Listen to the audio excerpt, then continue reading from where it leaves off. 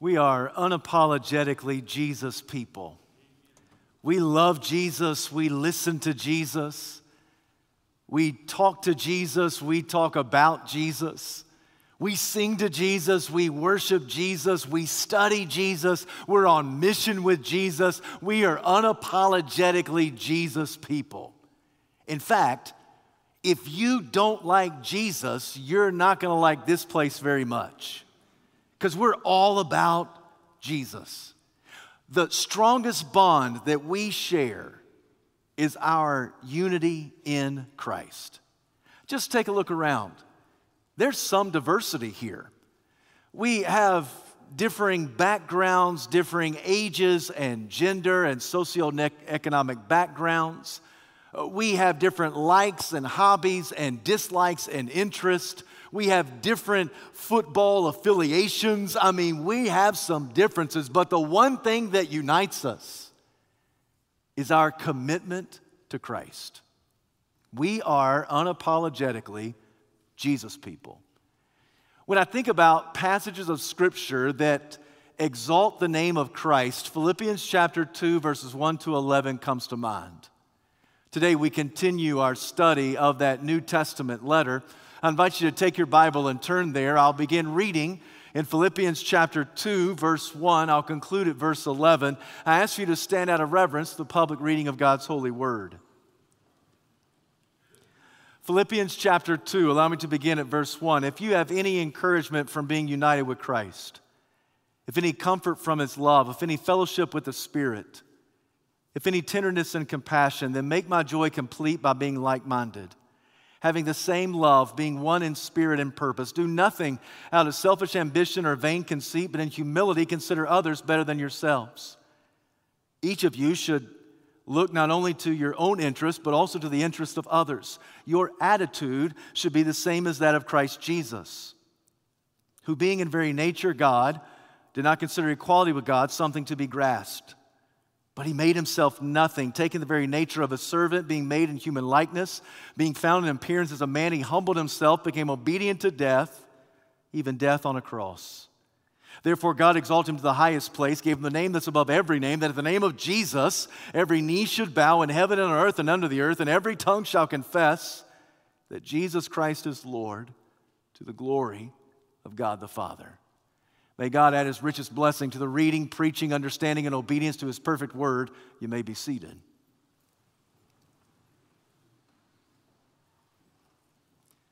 The Philippian church was founded on Paul's second missionary journey. It was a good church, but it wasn't a perfect church. I know a lot of good churches, but I don't know any perfect churches. The Philippian church was united in love. They were eager in evangelism. They were generous with their resources, but they were not perfect.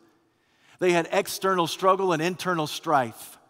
And 2,000 years have passed and not a whole lot has changed because the adversary comes against the congregation of the Lord Jesus Christ externally and internally, both on the outside of the stained glass windows and on the inside of the stained glass windows.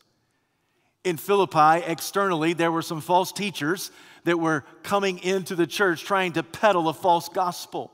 So in a place like Philippians chapter 3, Paul says, beware of those dogs. Those men who do evil, those mutilators of the flesh. Those are not terms of endearment. I mean, he is not being complimentary. He's being critical of these false teachers peddling a false gospel. Also, internally, there's some struggle and strife. In Philippians chapter 4, he straight up calls out two ladies of the church. He says, I plead with Euodia and I plead with Syntyche, agree with each other in the Lord. I don't know why they were fighting. I just know they're at each other's throats. And everybody in the church knows about the argument. They know about the fight because all Paul has to do is lift up the name Euodia and Syntyche and everybody goes, yeah, I know what he's talking about. I mean, can you imagine how these ladies felt being called out by their founding pastor? I plead with Euodia and I plead with Syntyche. Y'all need to stop fighting and y'all need to start getting together and being united in Christ. Can you imagine if I did that today? I mean, I've got a list in my hip pocket. No, I don't, not really. But can you imagine if I had a list of names and I just said, hey, let me call out this person and that person and this person and that person, and we got to agree with each other in the Lord. But regardless, there was internal struggle and external strife. Even in our passage, Paul says, do nothing out of selfish ambition or vain conceit. Consider others better than yourselves. Why would Paul have to say that? Because people in that church, they were being selfish and they were being conceited and they were doing things with nobody else in mind but themselves. They weren't thinking about other people. They weren't thinking about others. They were just wrapped up in what they wanted to do and how they thought and how they wanted to act. Selfish, conceited, thinking of themselves more than others. You come to verse 5, and Paul just simply says, your attitude should be like that of Christ Jesus. The word attitude is mindset. You ought to have the mind of Christ. What Paul is saying is the way you deal with external struggle and internal strife is that you focus intently upon the one thing that unites us, and the one thing that unites us is greater than anything that might divide us. The one thing that unites us is the Lord Jesus Christ. So the bigger we make Him, the smaller we make our problems. The more focused we are on Christ, the less focused we are on our conflicts. So we ought to be united in Him. If you know His identity and His activity, you'll understand why we're united in Christ. So what follows are 6 verses that some have said Paul imported as a hymn of the Christian faith that he got from other like-minded believers in the first century. I don't think that what Paul writes in Philippians chapter 2 is some imported hymn. I think he is writing exalted prose. I think he's under the inspiration of the Holy Spirit, and I think he's telling the church, listen, this is how we must be united in Christ. We have the mind of Christ. It unites us, and what unites us is far greater than anything that might divide us, whether the division comes externally or internally. So we're united in Christ, so let your mindset, let your attitude be like that of Christ Jesus, who being in the very nature God, did not consider equality with God something to be grasped. From the very outset, Paul says, if you know His identity and you remember His activity, then you realize we'll be united in Him. Who is Jesus? Very nature God. From the very outset, what Paul is reminding the church is that according to the gospel that I've delivered to you faithfully unto all the saints, the gospel that I proclaim to you is that Jesus is God. Remember Jesus, who is very nature God. That word nature is the Greek word morphe. The word morphe could be understood as form or nature, perhaps even image. But the word morphe carries a meaning of unaltered essence. Jesus, in His unaltered essence, is God.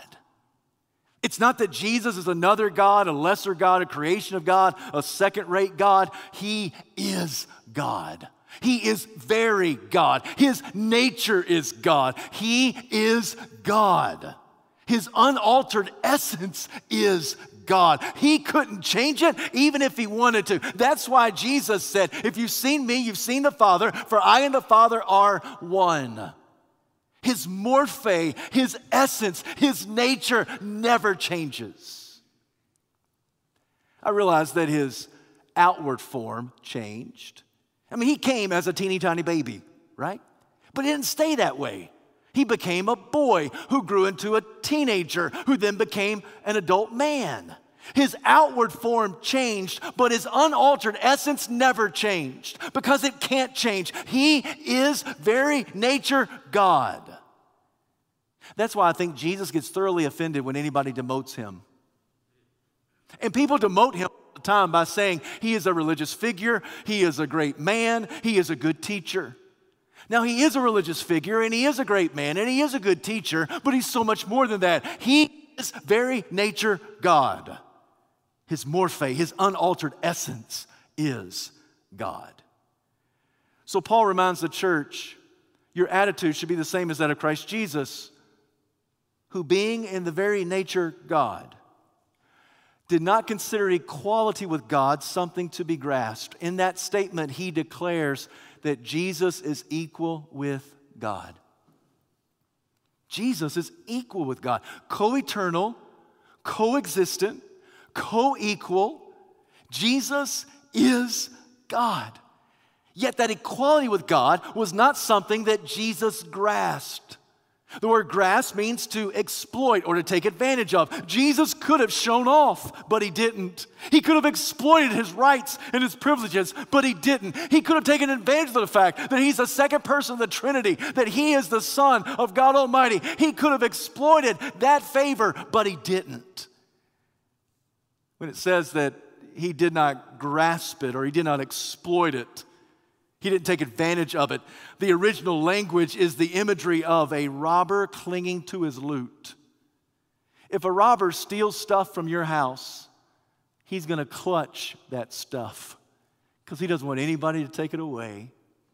That is not how Jesus is portrayed. Jesus is not a robber who came out of heaven clinging to his loot. No, he is equal with God. But he did not consider equality with God something to be exploited, something to be grasped. So what did he do? Scripture says that he made himself nothing.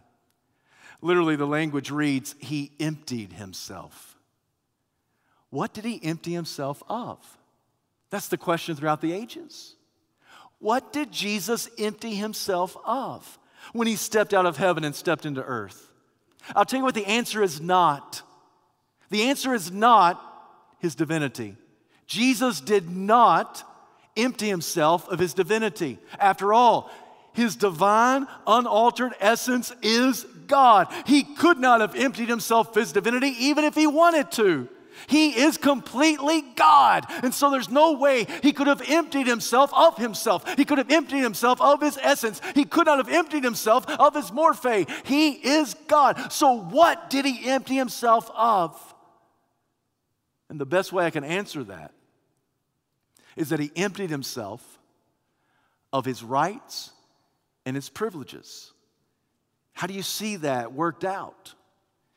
There are occasions where Jesus self-limits his omniscience, his omnipotence.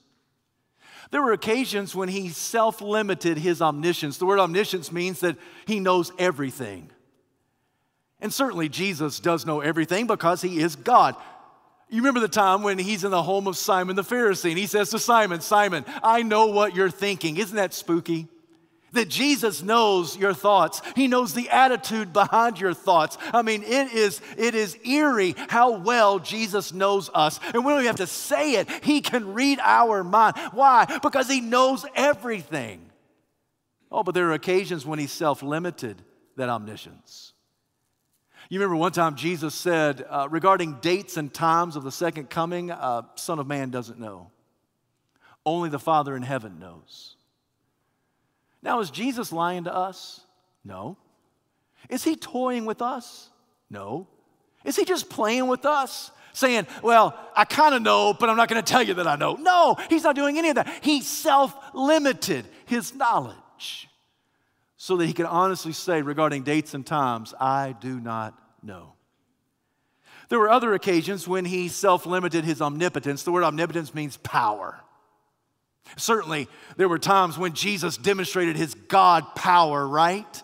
He stands in front of the tomb of his BFF Lazarus and he peers into death. He orders for the stone to be rolled away and he says, Lazarus, come out. And the dead man comes hopping out of the grave. I mean, that's power. Only God can do that. Most of his miracles, all of his miracles are God-sized miracles. The one miracle that's recorded in all four Gospels, Matthew, Mark, Luke, and John, outside the resurrection of Christ, the only other miracle is the feeding of the 5,000. And Matthew, Mark, Luke, and John, they all tell us, and the details are all the same. He took 5 loaves of bread and 2 fish, and he fed the multitudes. Only God could do that. Oh, but there were times when he self-limited his omnipotence, right? He self-limited his power. When he was on the cross, he could have called 10,000 angels. Don't think for one second that a few rusty spikes through his wrists and his feet kept him and held him on the cross. No, he could have called down 10,000 angels. Those rusty spikes were nothing. Those few obnoxious soldiers, they were nothing. Jesus could have flexed his muscles and shown his omnipotence, but instead he self-limited his omniscience. To say that he emptied himself is to say he emptied himself of his rights and his privileges, because the one who spoke the world into existence had to learn how to talk. The one who walked with Shadrach, Meshach, and Abednego in the fiery furnace, he had to learn how to crawl.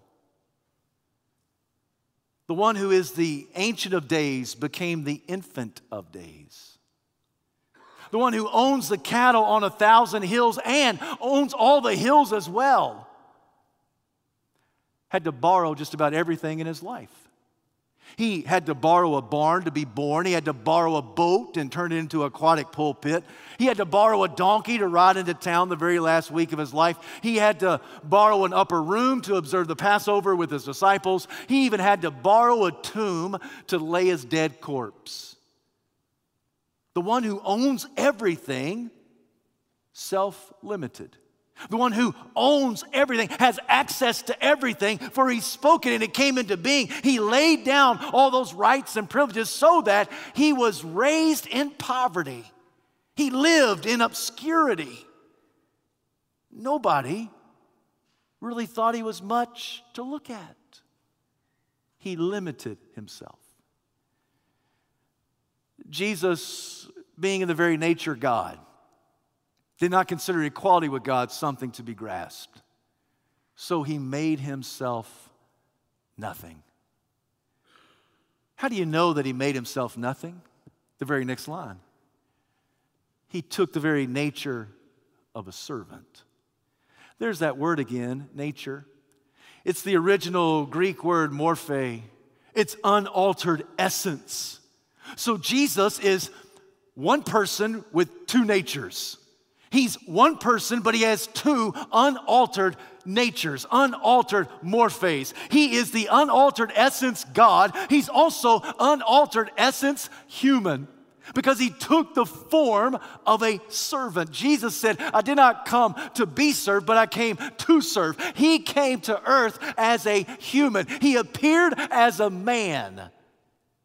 The reason he appeared as a man is because he was a man. He was fully man. I guess that God could have sent the Savior in either of the genders, but he chose to send the Savior as a man. Jesus was completely human, and specifically, he was completely a man. Jesus is the God-man. That's how we describe him. He's very God and very human. He's the God-man. He's not a man who became a God. There have been none of those. He's not merely a godly man. There's a lot of those. Just look around.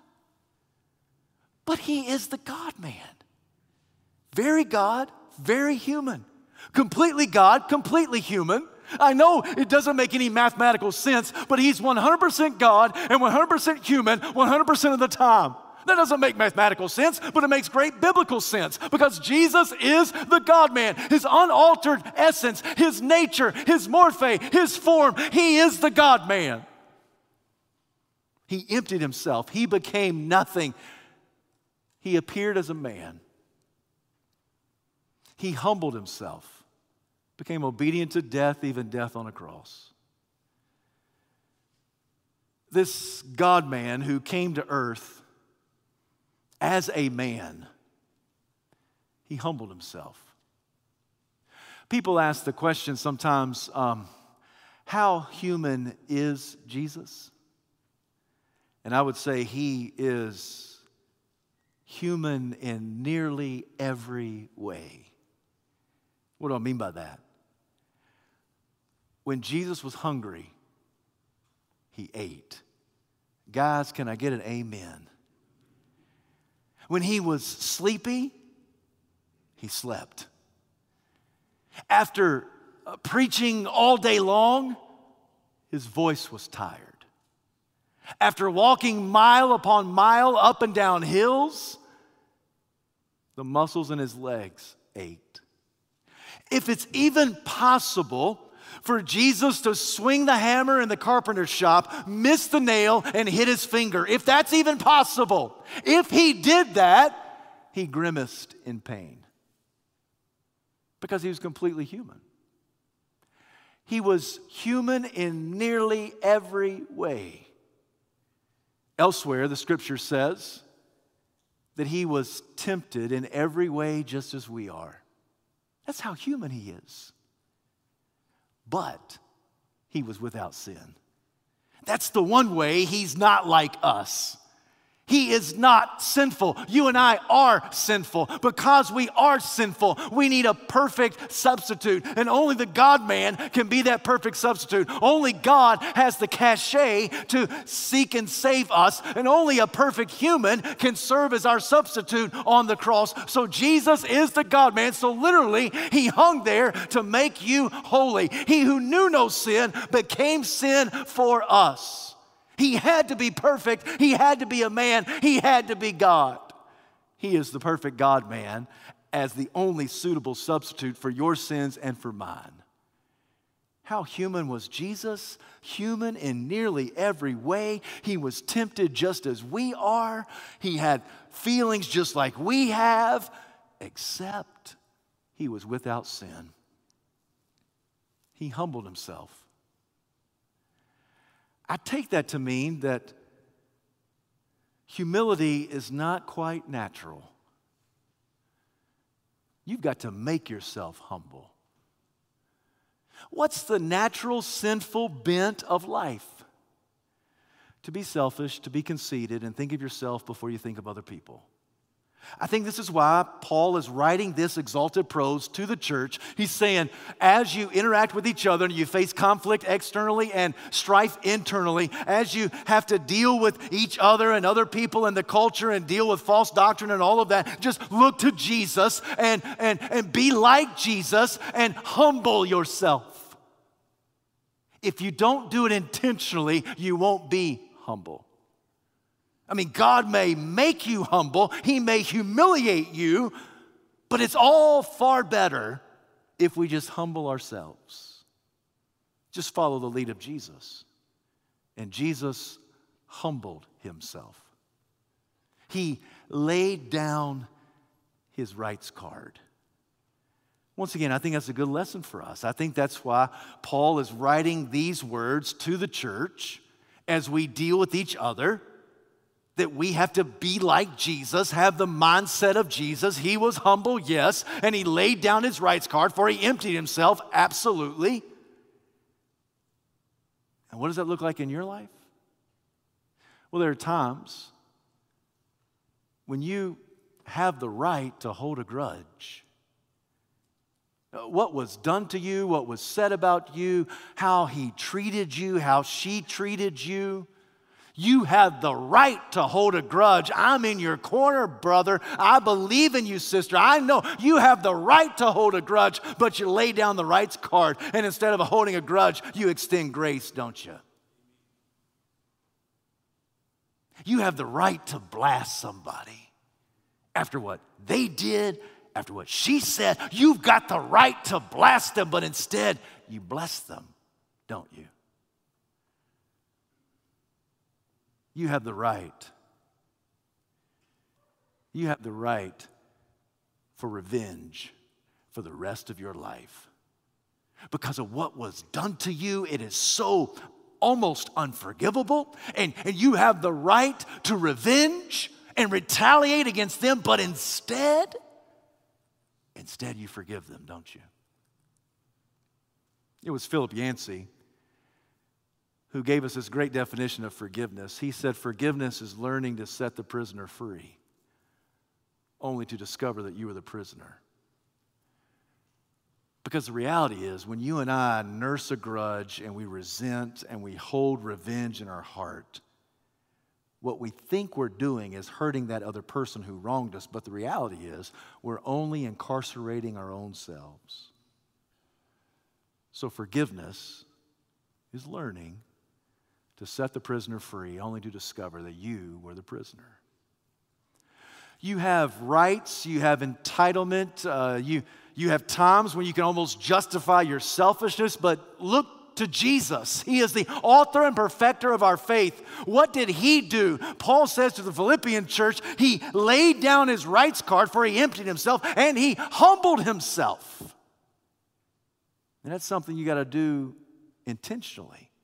It doesn't come naturally for you to be humble. Now, in church, we've almost perfected false piety, haven't we? We've almost perfected that false sense of humility. And if you've been in church very long, you can smell it a mile away. You can see it 3 miles away. You know when somebody's being real with you and when somebody's just being so fake and phony that all they've got is false humility. Paul is not saying that Jesus had false humility. He humbled himself. How low did Jesus go? To the point of death. For he became obedient to death, even death on a cross. Jesus humbled himself to the point that God died. Think about that. Jesus, one person, two natures, very God, very human. He stepped out of heaven, stepped into earth. He emptied himself. He laid down some of his rights and privileges and entitlements. He limited his omniscience, his omnipresence. He came not to be served, but to serve. He came, and ultimately, he came to be obedient to death. God came to die. He became obedient to death. And in the action of Jesus becoming obedient to death, he made death obedient to him. Because Jesus is the one who's calling the shots. Jesus is the one who says, no one takes my life from me, but I voluntarily lay it down.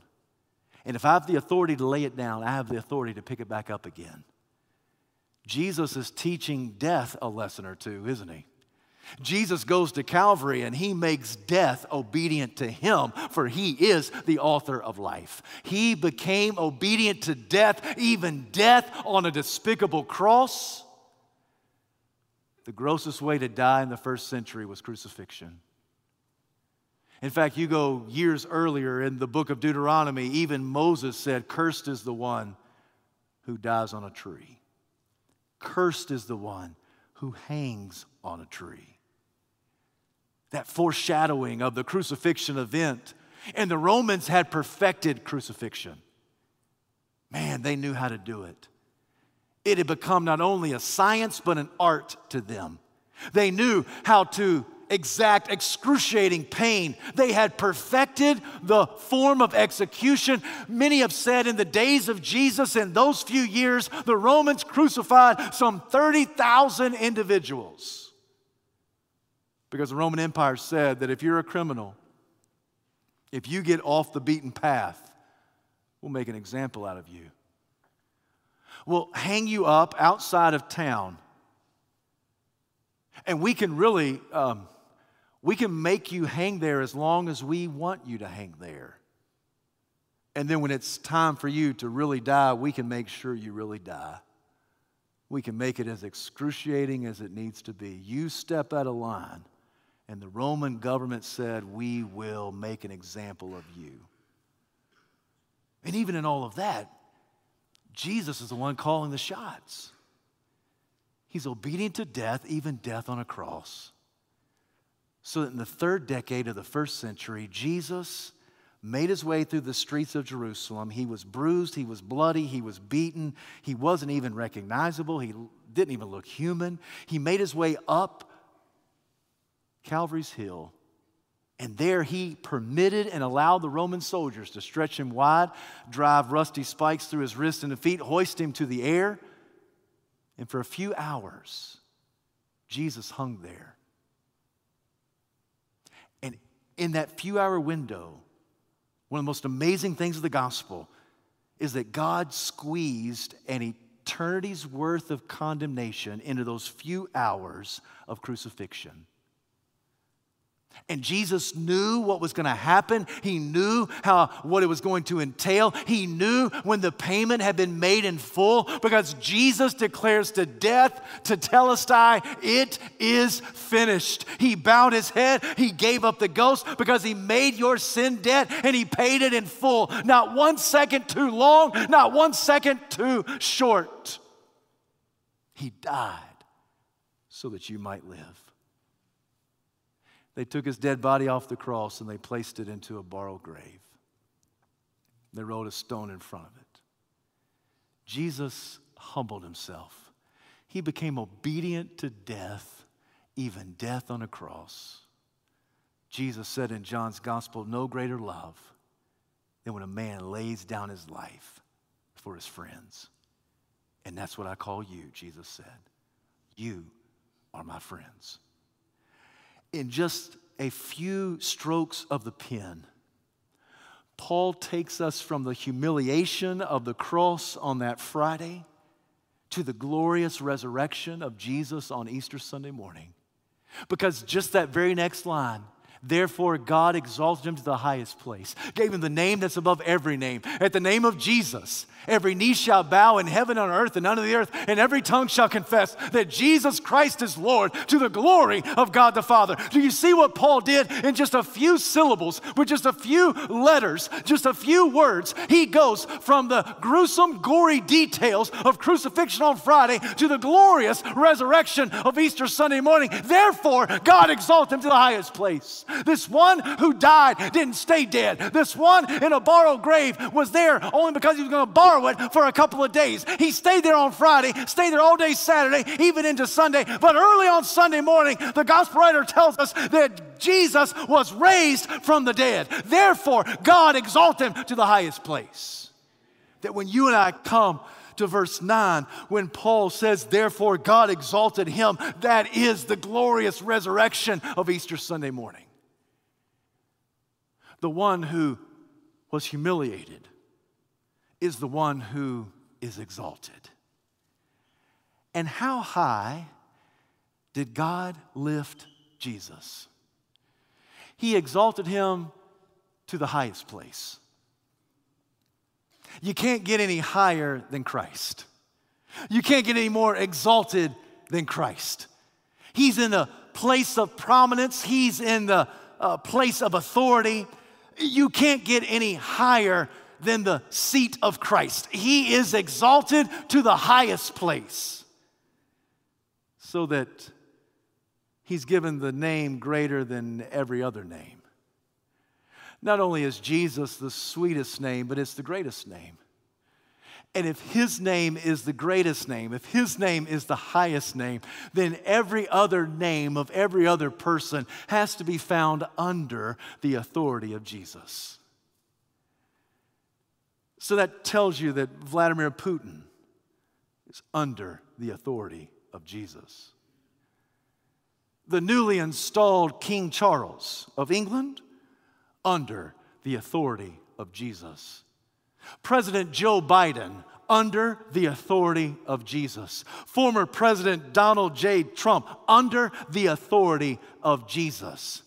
Every Bill, Brad, and Barry, every Susan, Sally, and Sherry, under the authority of Jesus. Every preacher, every politician, every teacher, every amusement park ticket taker, every sanitation worker, every CEO, under the authority of Jesus. Everybody in every household, everybody on every street, everybody in every community, everybody living in every alleyway, every person in every town, every individual in every city, every person in all 50 states, every individual in the United States of America, every person in the nations under the authority of Jesus. I don't know if y'all are following me yet, but what I'm trying to tell you is that every person who has ever lived, every person that's living right now, every person that will live in the days to come under the authority of Jesus. Every boy, every girl, every man, every woman, every person ever created is made under the authority of Jesus. Jesus has the greatest name. He has the highest name.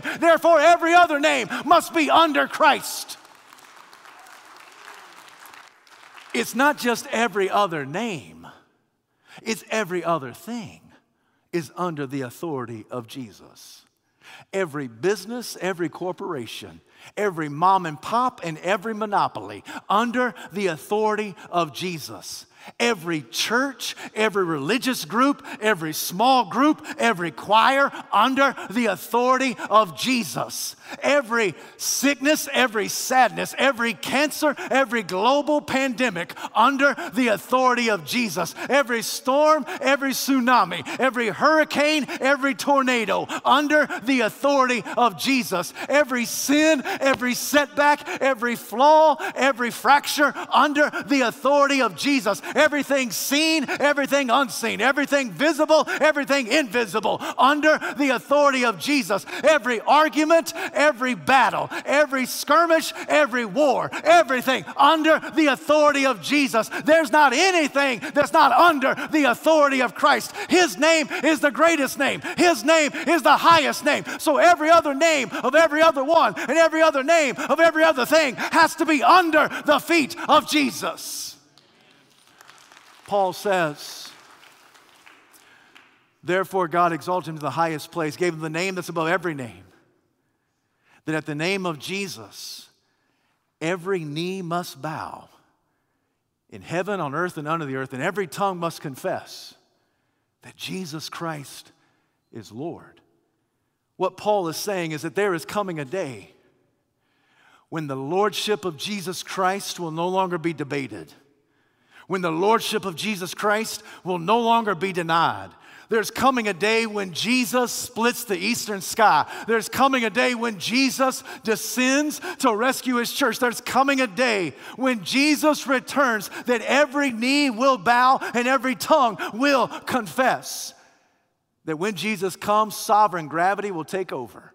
Everybody will be weak in the knees. Everybody will bow. Either you bow by now, by faith, or you bow then by force. You bow now by conviction, or you bow then by compulsion. You bow now out of salvation. You'll bow then out of condemnation. But regardless, every knee is going to bow and every tongue will confess. I'm convinced there are going to be some heretics. There are going to be some reprobates. There'll be some sinners that in that moment when their knee bows, they don't even know why they're bowing, but they'll have to acknowledge the one who's coming at me is King of Kings and Lord of Lords. They will declare with their lips words they've never wanted to say before, that Jesus, yes, he really is King. They will have to say it. Why? Because sovereign gravity will take over and every knee will bow and every tongue will confess. Why? Because God has exalted this Christ. He's higher than everybody else. He's more glorious than anything else. He is King of Kings. He is Lord of Lords. He is Christ.